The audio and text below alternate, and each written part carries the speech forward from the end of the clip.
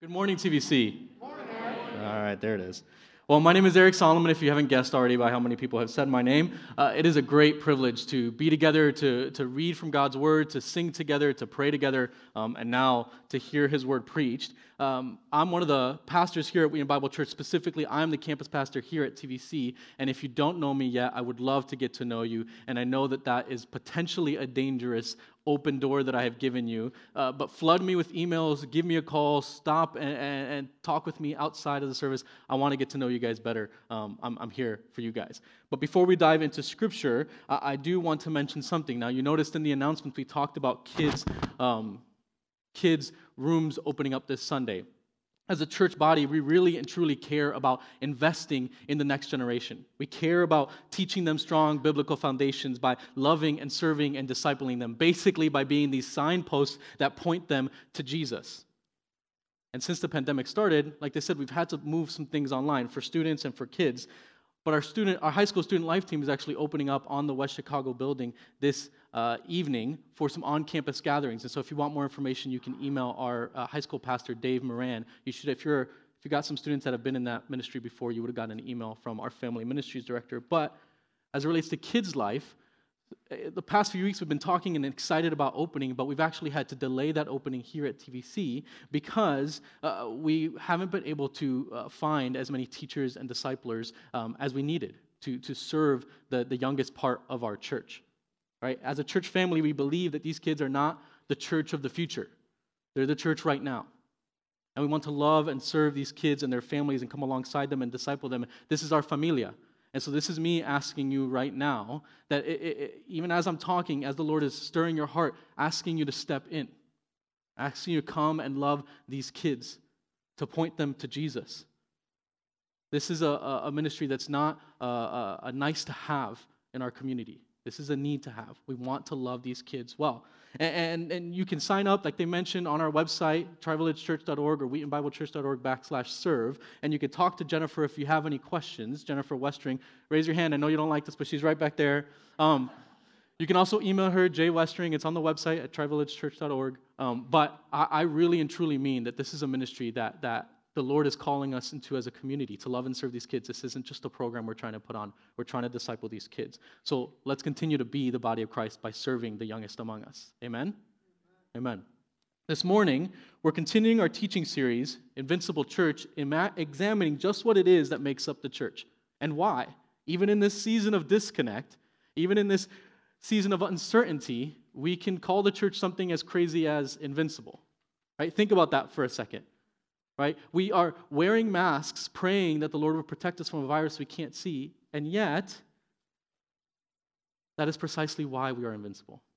Because we are dependent on the one who is invincible. We are dependent on the Lord. He is the God of His church. We belong to Him. And to show the intimacy of this relationship that we have with the Lord, the Bible actually uses this incredible image, that of the body.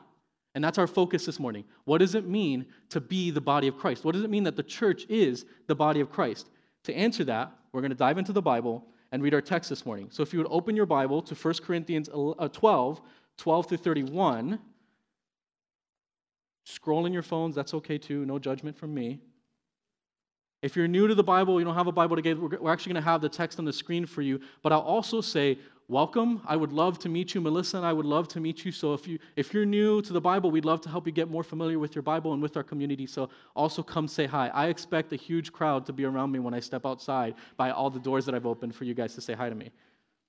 All right, let's jump into God's Word. If you're able, would you please stand as we read from 1 Corinthians 12.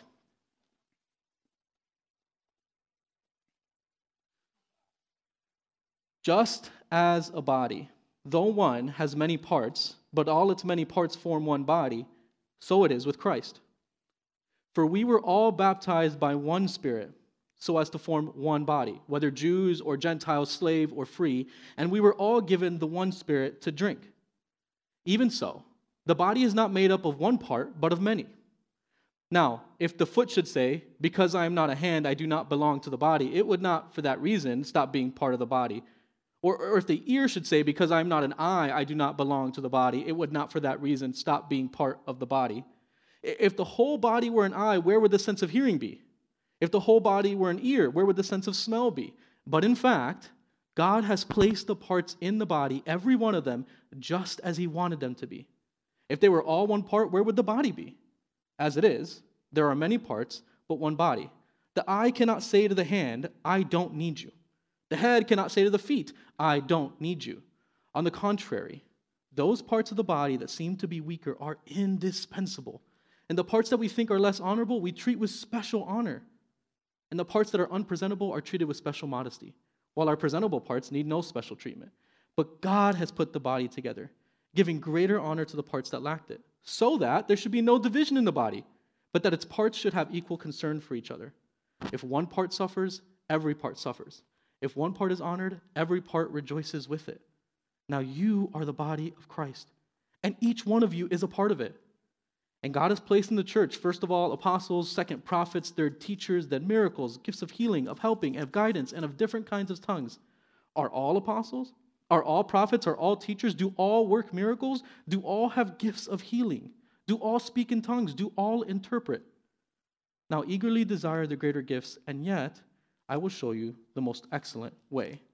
This is God's word. You may be seated. The human body is one of the most marvelous of all of God's creations. In his book, The Body, A Guide for Occupants, Bill Bryson actually explains that our body is made of a 7 billion, or 7 octillion atoms. In fact, in the few seconds it took me to tell you that, each of our bodies has made 1 million red blood cells. Bryson actually writes in the first chapter, the body is often likened to a machine, but it is so much more than that. It works 24 hours a day for decades without, for the most part, needing regular servicing or the installation of spare parts, runs on water and a few organic compounds. It makes jokes, feels affections, appreciates a red sunset and a cooling breeze. How many machines do you know that can do any of that? There is no question about it. You are truly a wonder.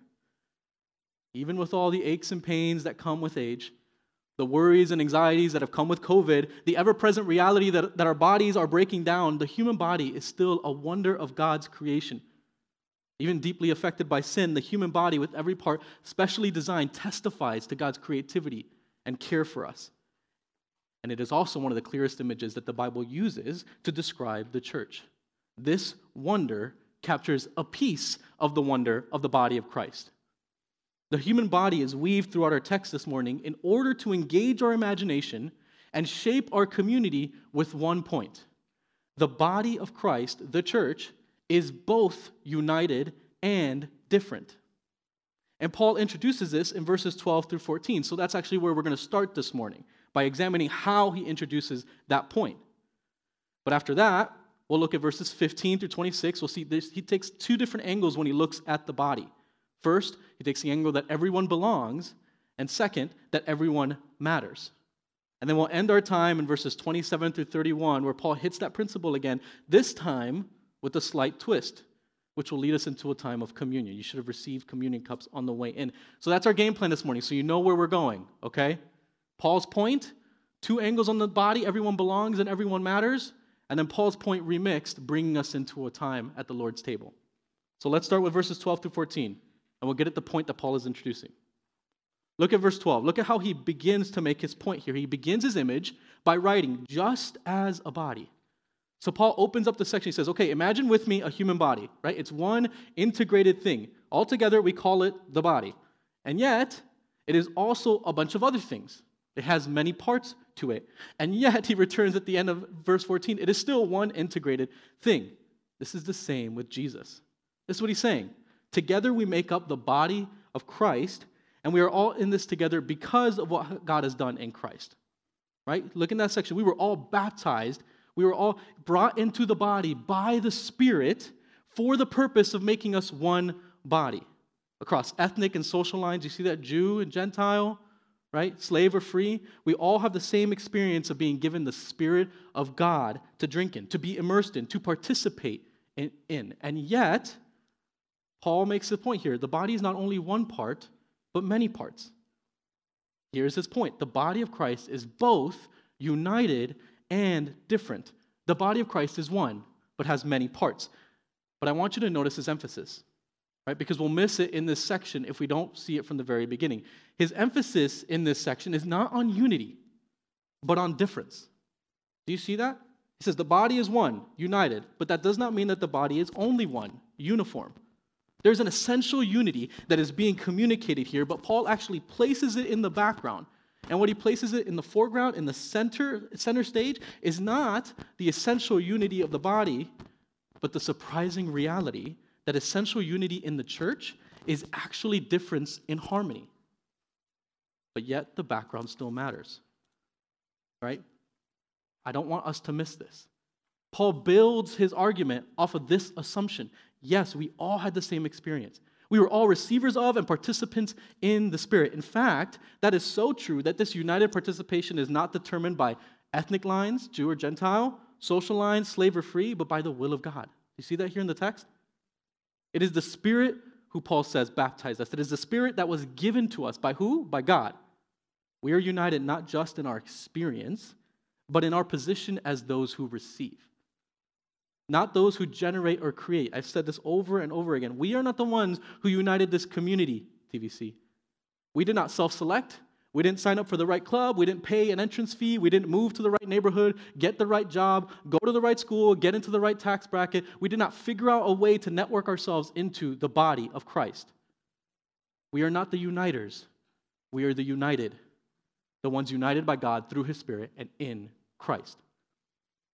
Again, we need to get this right before we get to the rest of this text. Again, not because this is Paul's point, but because his point assumes this. It builds upon this. And if we don't get it right, we won't understand his actual point.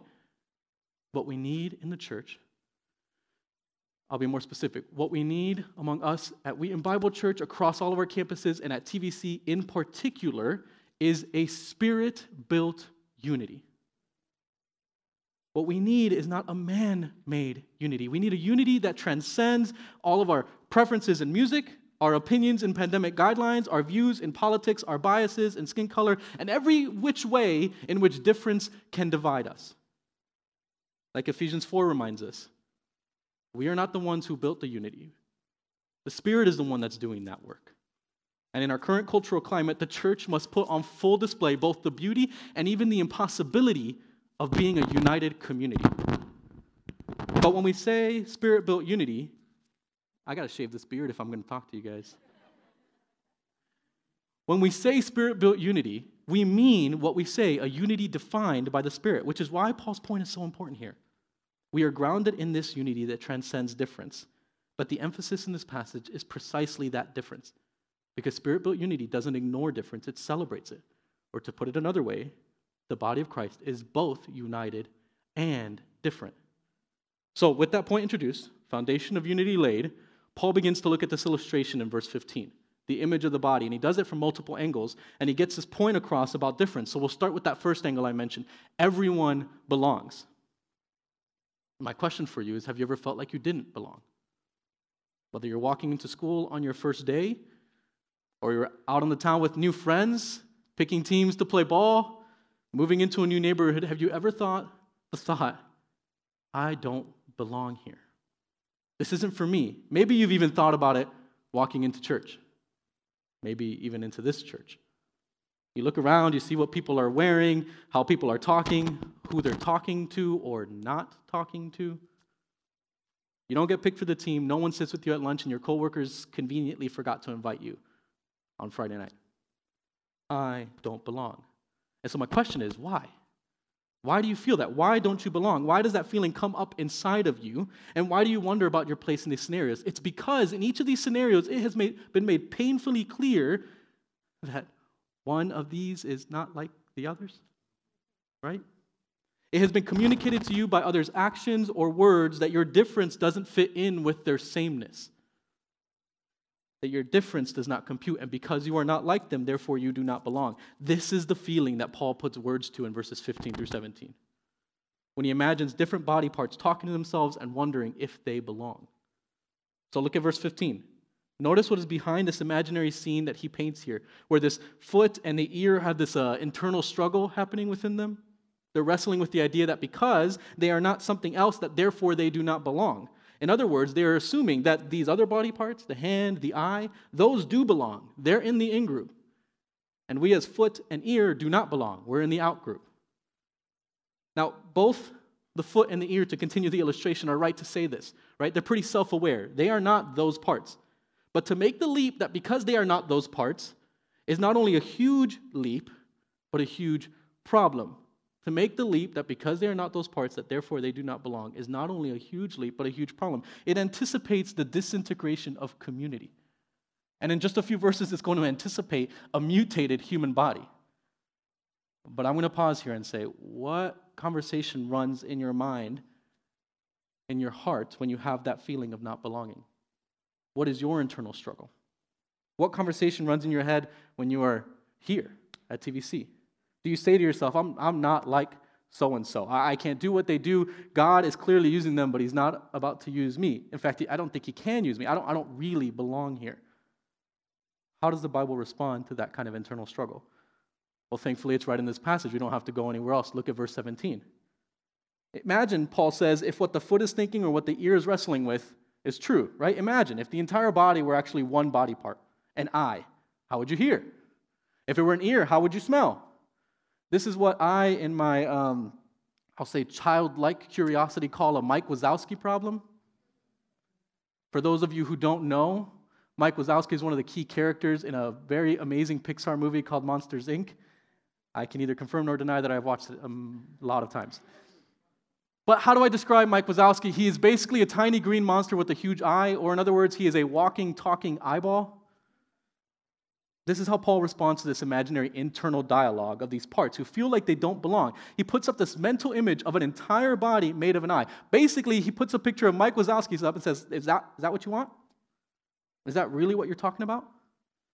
Paul lists these rhetorical questions to point out just how absurd this kind of thinking is. How absurd it is to want to be something or someone other than who you are and how God has made you. But the absurdity doesn't stop there at verse 17. He keeps going in verse 18 and 19 to press his point. Here's what's true, he's telling the Corinthian church. Here's what's true, he's telling us this morning. God is the one who placed all these parts in the body.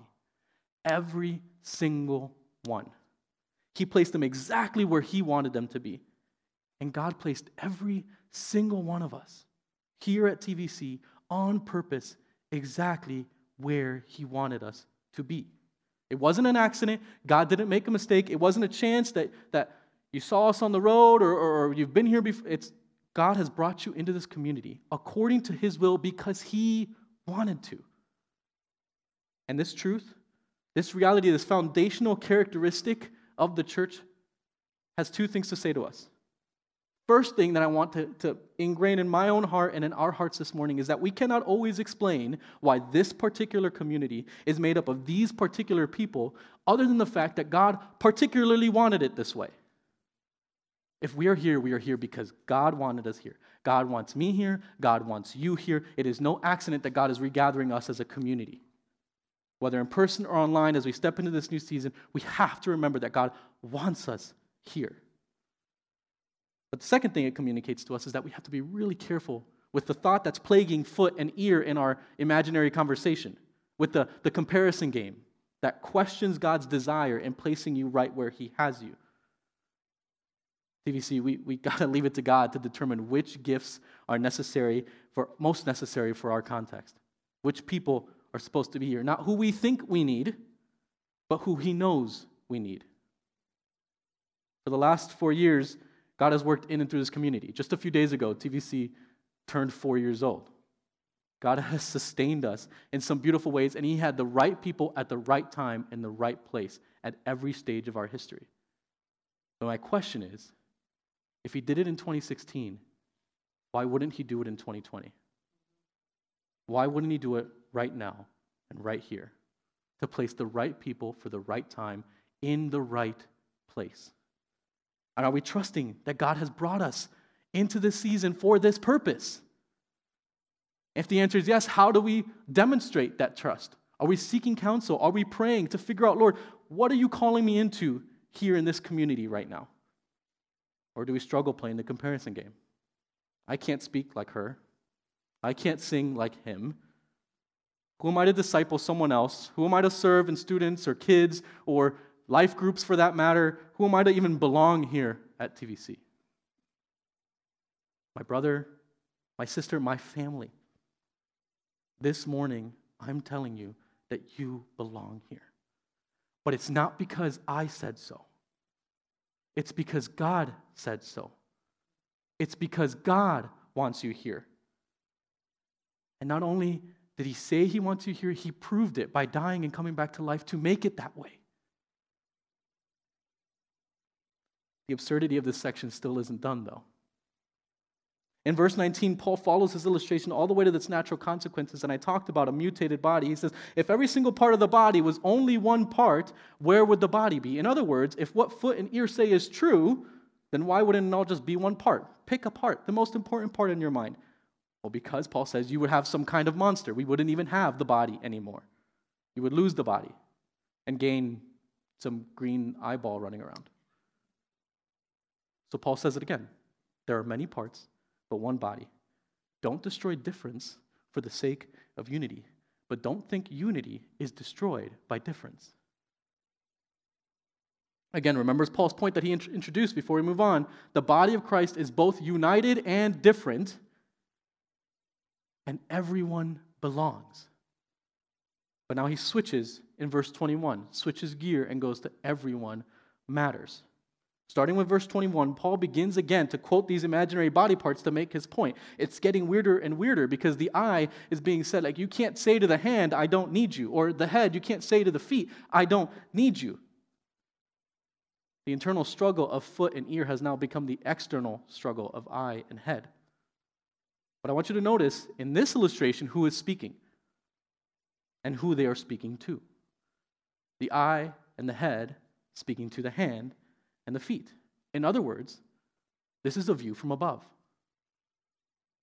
This is parts of the body talking down to other parts of the body. How do we see other people within our community, TVC? How do we speak about those people? Whether they hear it or not. Whether anyone hears it or not.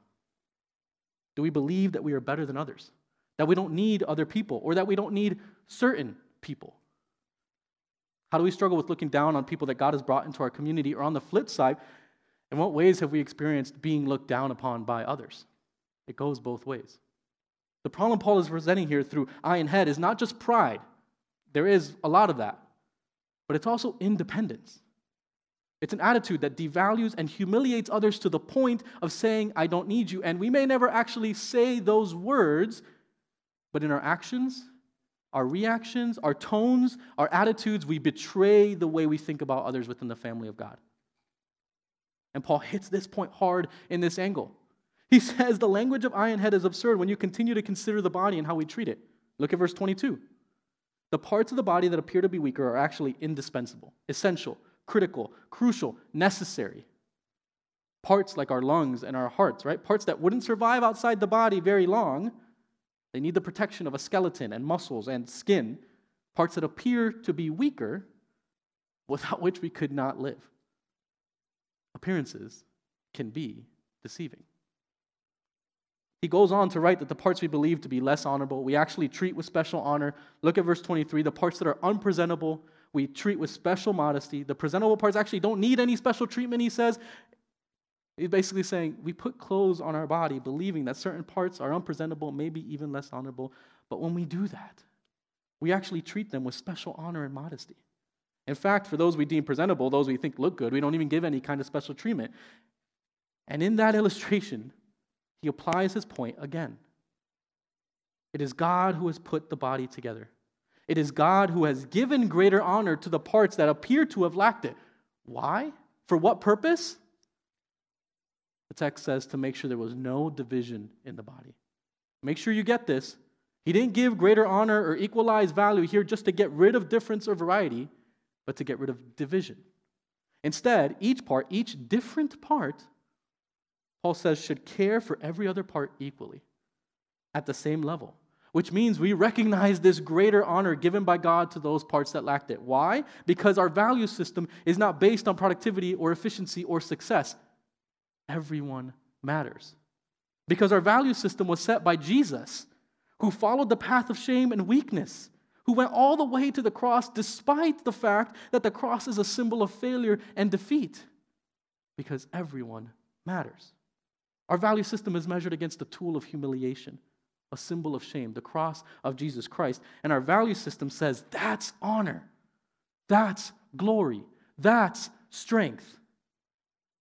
And so in this body of Christ, of Jesus Christ, we go out of our way to recognize and honor those gifts that appear to be less honorable because we see the world differently. It's a matter of perspective.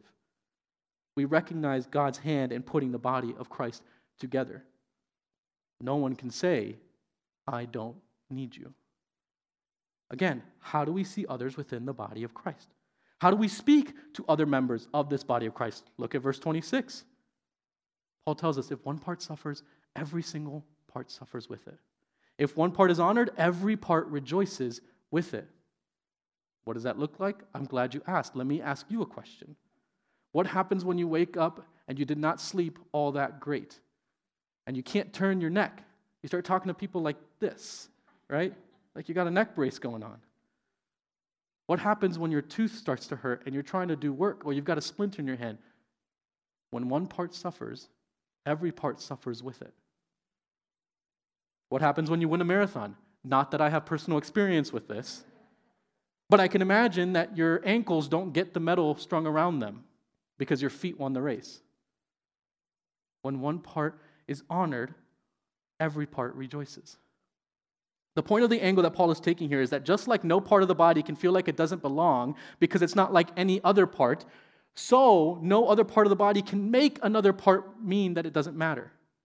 Everyone belongs and everyone matters because God is the one who's put this body together with all of its difference and all of its variety in order that, there's a point to this, every part will care for every other part. Why did God do this?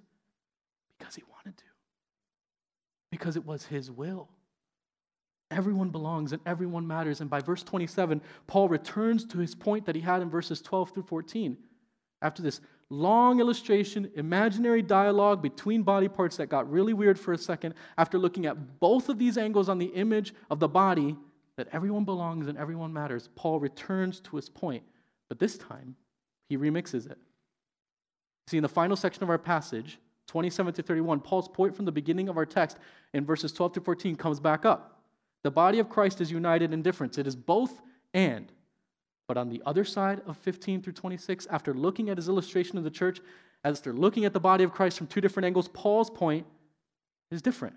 By verse 27, we see that the body of Christ is both united and different by design. Look at verse 27. If we didn't catch it by now, Paul makes it very clear. Church, I'm talking about you.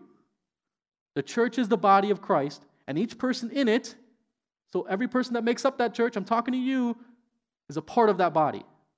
Each person has a part to play. The church is united in Christ and different in gifting, and it's all on purpose. Look at verse 28. How does it start? God has placed in the church. Now, pause. Don't run too quickly to this list of gifts. We can get so caught up in what comes next, trying to figure out what is what and how do I get more of that and how do I use that gift, that we forget the first part of this verse. God is the one who has placed each and every one of these gifts in and among his people for two purposes. Later in the text, he says, because he wanted to, and so that we each care for one another.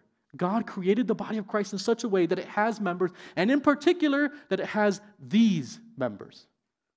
God has placed each and every one of us here on purpose, if I haven't said it enough, TVC. Because he wanted to. He wanted us to care for one another. In this pandemic, in this season at TVC, we would do well to remember that. To live that out. To live into that. That he meant for us to actually care for one another. We must be who God has made us to be. We must show our character as the body of Christ. And that character is seen not necessarily in all of these particular gifts that he's about to list, but in the recognition that God has given all of these different gifts and more to his body. So let me get to that list. I'll start by saying this list is not all complete.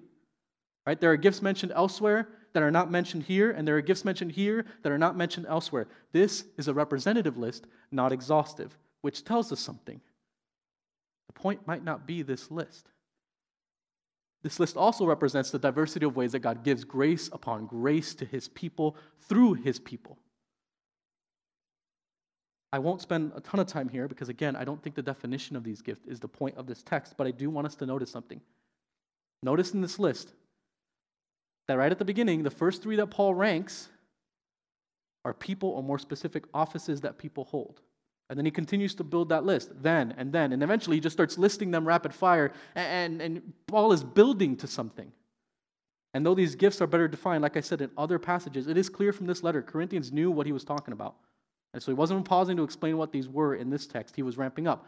To what? We'll take a look at the next two verses. Paul switches his rapid-fire list of gifts and just starts another rapid-fire list, this time of rhetorical questions, all of which assume the answer no. Is everyone an apostle, or a prophet, a teacher? Does everyone work miracles or heal or speak in tongues or interpret tongues? No. No, no, no, no. No one has every gift. No single community is only one gift. We are part of a community, part of a body that needs every single member. We need each other. That's part of God's brilliant plan in giving us so many different gifts. I'm going to date myself a little bit, but the point of this is not to collect a bunch of Jordans or Pokemon. The point is to live into the diversity of this unified community. The point is that the body of Christ is both united and different by design, on purpose. We have to keep these two realities together, intertwined, integrated, because if we lean too far in either direction, we start to get into trouble. Right? If we lean too far into the direction of unity, we might fall into a prideful insistence that everyone be just like us. We start risking thinking to ourselves, because I'm not a teacher or have the gift of healing or this or that, then I don't belong. Kind of just like the foot and ear in our passage we're saying. But if we go too far in the other direction, we run the risk of believing we are better than others. We might even be tempted to say, I don't know, something like, I don't need them, just like the eye and head in our passage would say.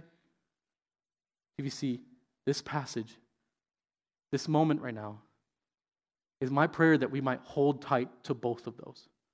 That we see ourselves as united to Christ and to each other.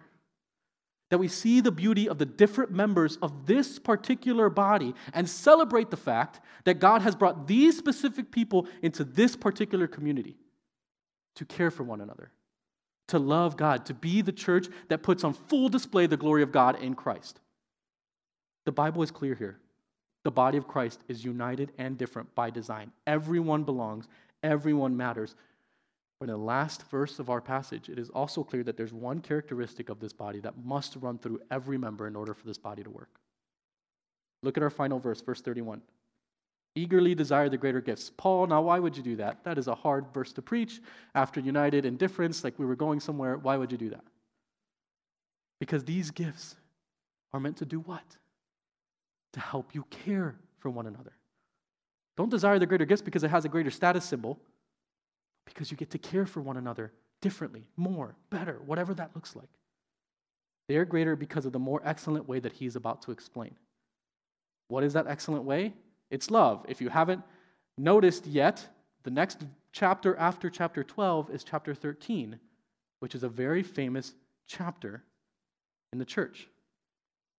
This is a love that reflects the incredible love of Jesus, that brought him all the way to the cross, through the grave, into resurrection. This is the famous chapter that's read at weddings, put on mugs, in decorations. It's a chapter line by line packed with the power of love. But it's not just specifically the love of a husband for a wife, or even a parent for a child. This is a chapter about the love of a Christian for another Christian. Love is the only correct context for the gifts in this list. It's the only correct context for the body of Christ to not just survive, but thrive. And you've heard me say it before, context matters. What does it mean to be the body of Christ? It means that we're both united and different by design. It means that everyone belongs and everyone matters, all because of God's love for us in Christ, which transforms our love for each other, and which brings us to this moment right now in our service. Because nowhere is that love seen more than in the Lord's table at communion. And this is why I wanted to put communion at the end of our time, as a response to everything we've just heard, that God has made us the body of Christ, and at the table we are taking what it represents, the body and blood of Christ, reminding ourselves of what he has done. So on your way in, you should have received the elements in a sealed cup, right? This is how we're both participating in this rhythm of the church, this commandment of the Lord, and also anticipating the physical risk of COVID, right? I'm going to ask you to please wait to open each part of the sealed cup until we come to each element. I promise you're not going to miss it. I will lead you into each step, but when we get there, it's as simple as just tearing the first layer of plastic off for the bread and the second layer off for the cup, okay? It's weird, I know. But in this letter of 1 Corinthians, Paul makes a point of talking about communion because he cares so much about his people. Not just because it was an aspect of their public worship, but because it was a reflection of their new reality, the body of Christ eating at the table of Jesus prepared for us. By approaching the Lord's table this morning, by participating in communion and receiving the bread that represents his body and the juice that represents his blood, by doing this together, we do what the body of Christ has done for centuries. We celebrate our difference by proclaiming our unity. We renew our commitment to Jesus and to each other. It's been a rhythm of our church body across history that communicates the gospel and shapes us with that same gospel. This is why even in the middle of a pandemic, we want to celebrate this table, because it reminds us why we are this invincible church. It reminds us who we are and who we place our hope in. So I want to make it clear as we approach communion that this table is open for everyone who believes and confesses that Jesus is Lord and Savior. It calls every single Christian to come to it, regardless of age, skin color, bank account, neighborhood. It's a table at which the body of Christ celebrates the gospel of Christ and the upside down, inside out, invincible church. But as we also come to the Lord's table to celebrate, it is an opportunity to confess our sins. In 1 Corinthians 11, Paul reminds us that whoever eats the bread or drinks the cup of the Lord in an unworthy manner will be guilty of sinning against the body and blood of the Lord. Everyone ought to examine themselves before they eat of the bread and drink from the cup. For those who eat and drink without discerning the body of Christ eat and drink judgment on themselves. This is a table for sinners. We do not need to be perfect to partake of this table, but we do need to be repentant. So I want to take a moment to prepare our hearts before we receive this and silently confess to God in prayer.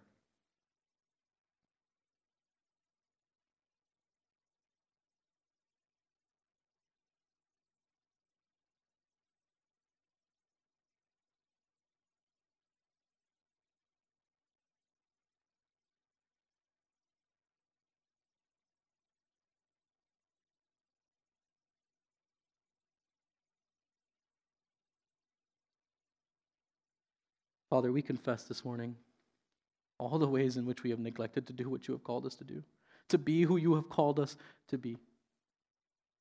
We confess all the ways in which we have done what you have commanded we not do. We confess how we have interacted sinfully with family and neighbors and our community in this particular season, riddled with division across all kinds of lines, political, racial, and even public health lines. We confess the ways our hearts have twisted and rationalized, speaking harsh words in person and online behind the veil of being direct. We confess the ways our hearts have twisted and rationalized silence behind the veil of keeping the peace. And Lord, we confess that too often we struggle telling the difference between when to speak and when to be silent. And we thank you that though we sin, through your grace in Christ, we have peace with you and with each other. Thank you that Jesus knew how to perfectly communicate your truth and love and your love and truth. Thank you that Jesus crossed the dividing line and made a way back to you. And like the song we're about to sing, thank you for your love. We trust in Jesus and his love for us. We are confident that we are forgiven because you say that everyone who puts their faith in Jesus is forgiven. We plead with you to continue to work in us as a body of Christ out here in Streamwood. Continue to show us what it means to truly be members of each other. Continue to show us the diversity of your people even in our unity. Across all of our campuses and all of our services, would you continue to meet the needs of your people?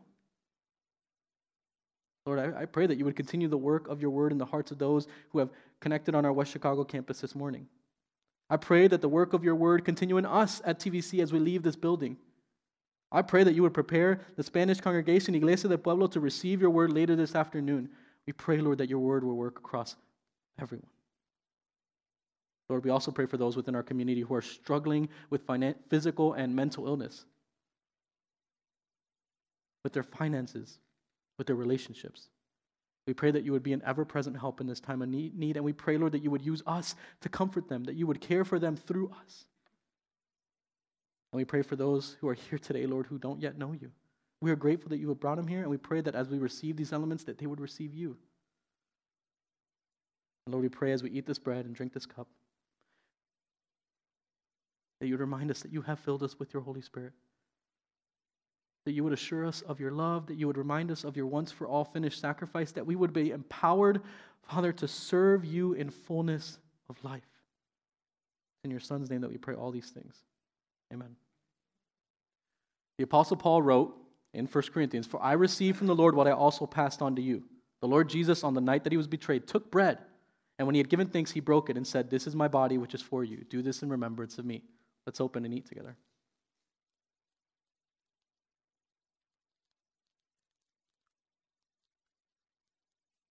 Simple as I said it was going to be, it's not simple for me. I'm going to spill a lot of stuff right now. I'm going to stop talking and just do it. In the same way, after supper, Jesus took the cup. He said, "This cup is a new covenant in my blood. And when you do this, whenever you drink it, do it in remembrance of me." Let's drink together.